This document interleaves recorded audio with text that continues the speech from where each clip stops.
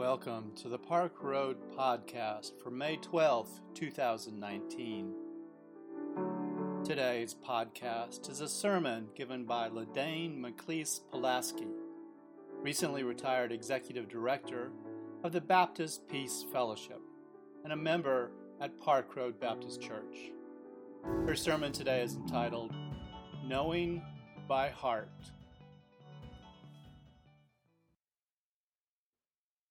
He had been unresponsive for days. The only sound in his hospital room, the incessant whirring and beeping of the machines to which his body was hooked. If you've ever been in a room like that, then you know the peculiar way in which it can be so very noisy and so very quiet at the same time. When a voice that you have known for many years is suddenly silent. By the time I, as a chaplain intern, had been called in, his two middle-aged daughters had been told that it was only a matter of days, perhaps hours.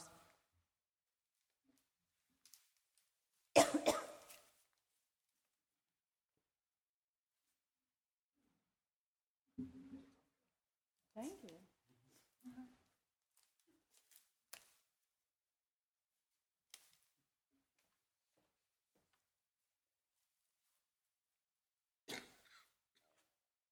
They had asked for a chaplain, and so there I was, in all 25 years of wisdom. The three of us gathered around him, and they shared with me who he had been and what he had meant to them. I encouraged them to share their goodbyes directly with him, knowing that it's often been shown that people, even when seemingly completely unresponsive, can at least at some level hear what happens around them. And whether he heard their words or not, they needed to speak them. And speak they did, pouring out to him their deep love, their gratitude, and their blessings for this, the next stage of his journey. Daddy, we love you and we're going to miss you, but we know that this is your time. When they were done, they asked for scripture. I asked if they or he had favorites, and after we had read several of them, one of them said, "How about the 23rd Psalm?" I held hands with both of the daughters. They each took one of his hands, and we began. The Lord is my shepherd, I shall not want. He maketh me to lie down in green pastures. He leadeth me beside the still waters. He restoreth my soul. He leadeth me in the paths of righteousness for his name's sake. I don't know exactly when we noticed it, but at some point we all realized that there was a fourth voice in the room. Though I walk through the valley of the shadow of death, I will fear no evil, for there thou art with me. This completely unresponsive man, steeped in the words of his church, holding hands with two of his most beloved, standing at the threshold of stepping over, was saying the words that he knew by heart. Thou preparest a table before me in the presence of my enemies. Thou anointest my head with oil. My cup runneth over. It wasn't a miracle in the sense that he was healed. He did not then wake up and speak. He remained afterwards as silent as he had been before. The doctors were right. His death was imminent. But his joining his voice with ours was a deep moment of grace. reminding us of who he had been and would be, whose he had been and would remain, and reminding us that this hardest of all moments was also holy. Surely, goodness and mercy shall follow me all the days of my life. And the last words he spoke on this earth, I will dwell in the house of the Lord forever.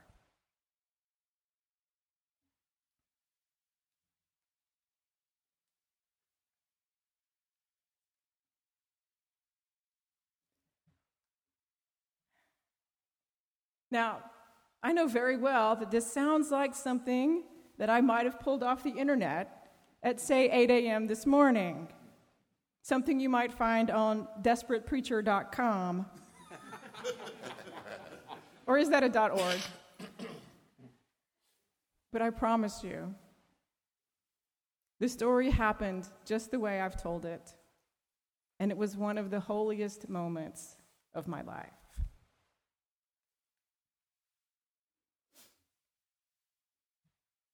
I was thinking about that story recently as I read daily Facebook posts from a friend who was on a pilgrimage with his parents.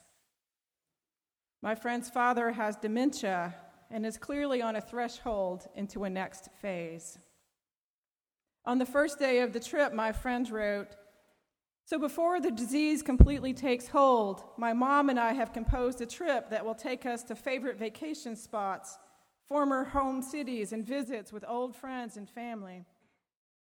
Our hope is to rekindle old stories in his memory, and frankly in ours, and to experience this time as a family one last time." As you can imagine, the journey was bittersweet. At some points, lovely beyond compare, and at others, lonely beyond belief.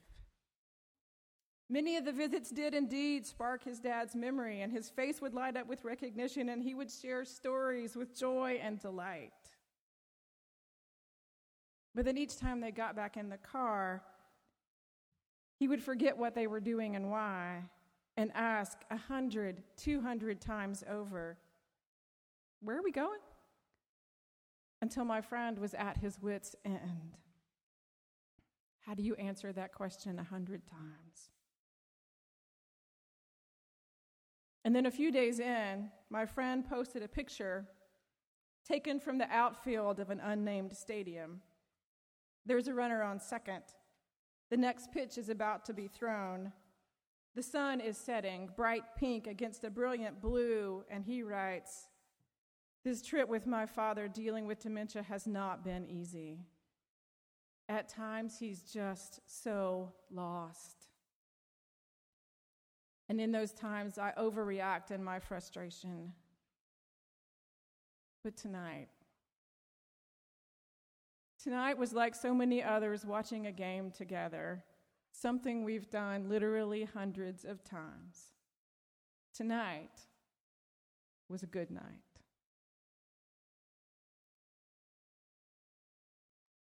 My heart caught in my throat as I read his post.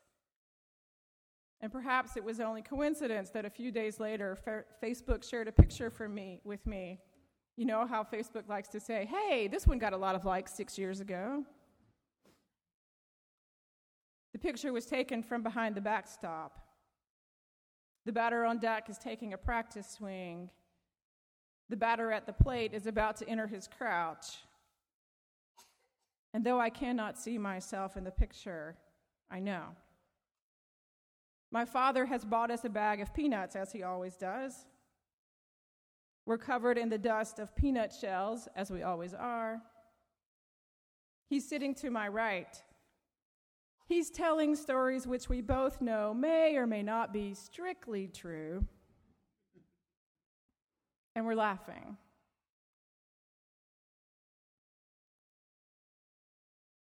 And I am sitting next to him at a baseball game for what would prove to be the very last time.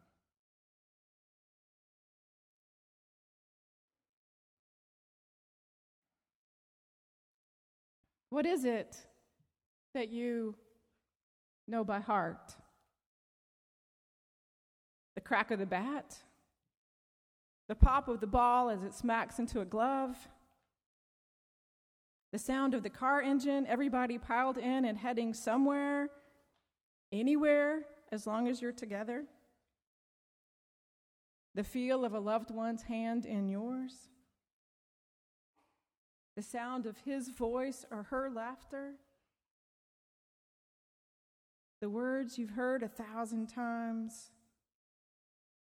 The Lord is my shepherd. What do you know by heart?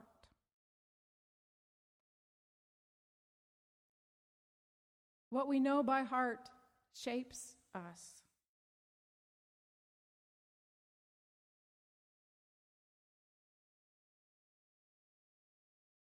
Over and over, the Holy One says to us, I am the one who is and always will be present for you and with you, to bless and keep, guide and direct, discipline and redeem.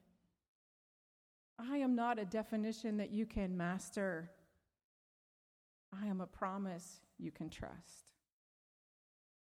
And this divine mercy, this godly goodness isn't just out there somewhere. It pursues us all throughout our lives. A couple of weeks ago, I was sitting in Gail Hill's church in Chico, California. For those of you who don't know, Gail is a former Park Road intern who's now an absolutely amazing pastor. You learn from the best, you become the best.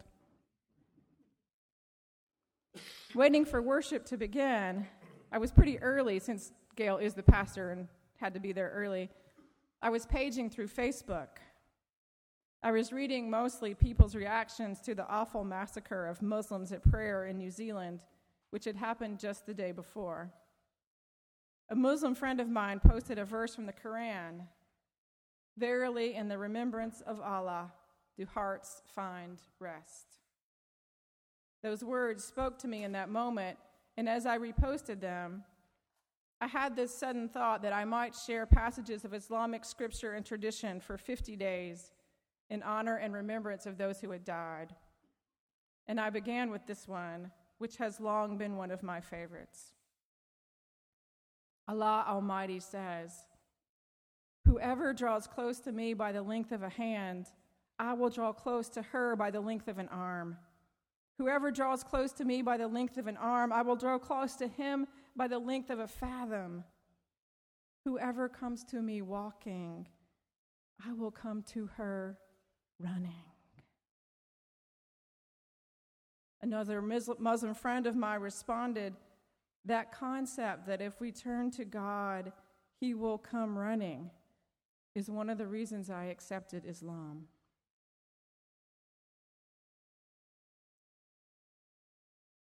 What do you know by heart? Do you know how the right word at the right moment can touch a broken place within you? Do you know how a kind gesture from a friend can mean everything in the moment of need? Do you know how goodness and mercy come running toward you? What do you know by heart?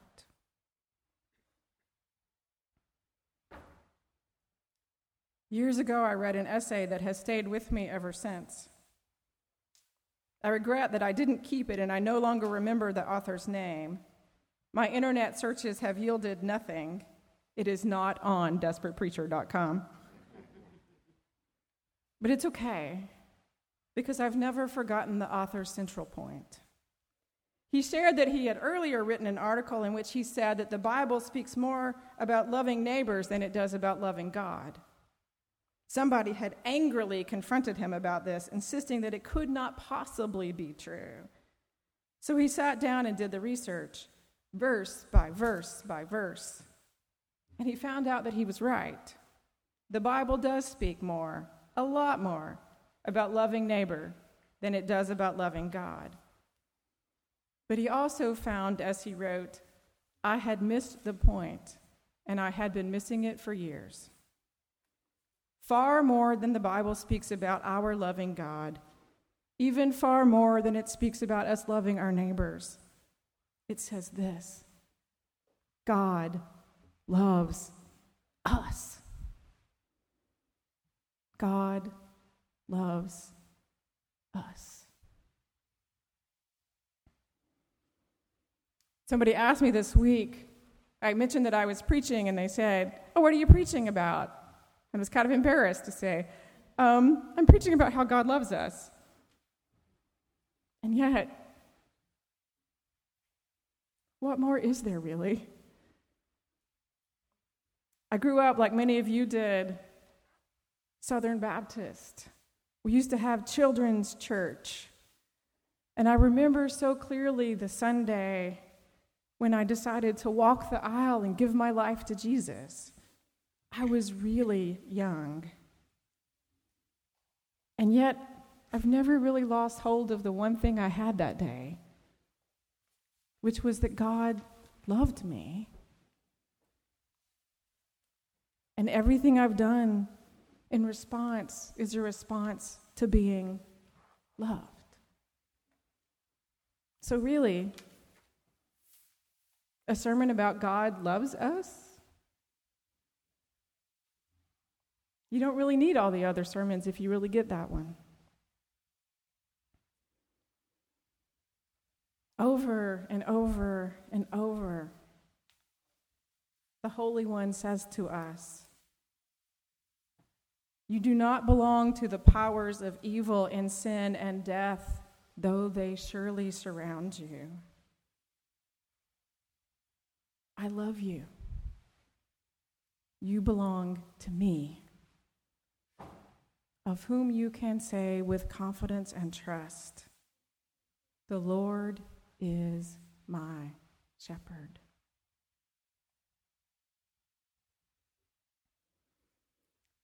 The hymn writer Isaac Watts rendered the words of the psalm in this way: "The sure provisions of my God attend me all my days. O may thy house be my abode, and all my work be praise. There would I find a settled rest, while others come and go, no more a stranger or a guest, but like a child at home."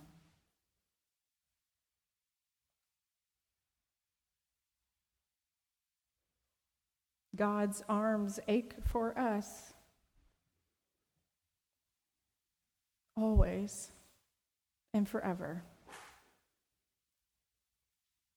May we always know those words by heart.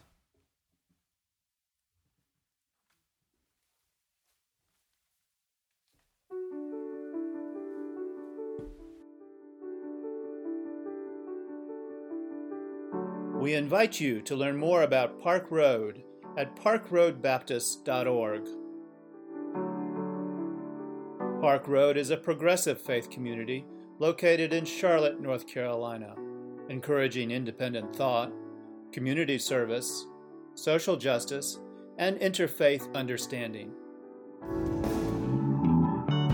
Today's podcast was produced with production help from Hugh Ashcraft, Brian Smith, Bruce White, and Rich Dower. Our theme music was composed by Brandon Michael Williams. Thanks for listening today. Grace and peace to you.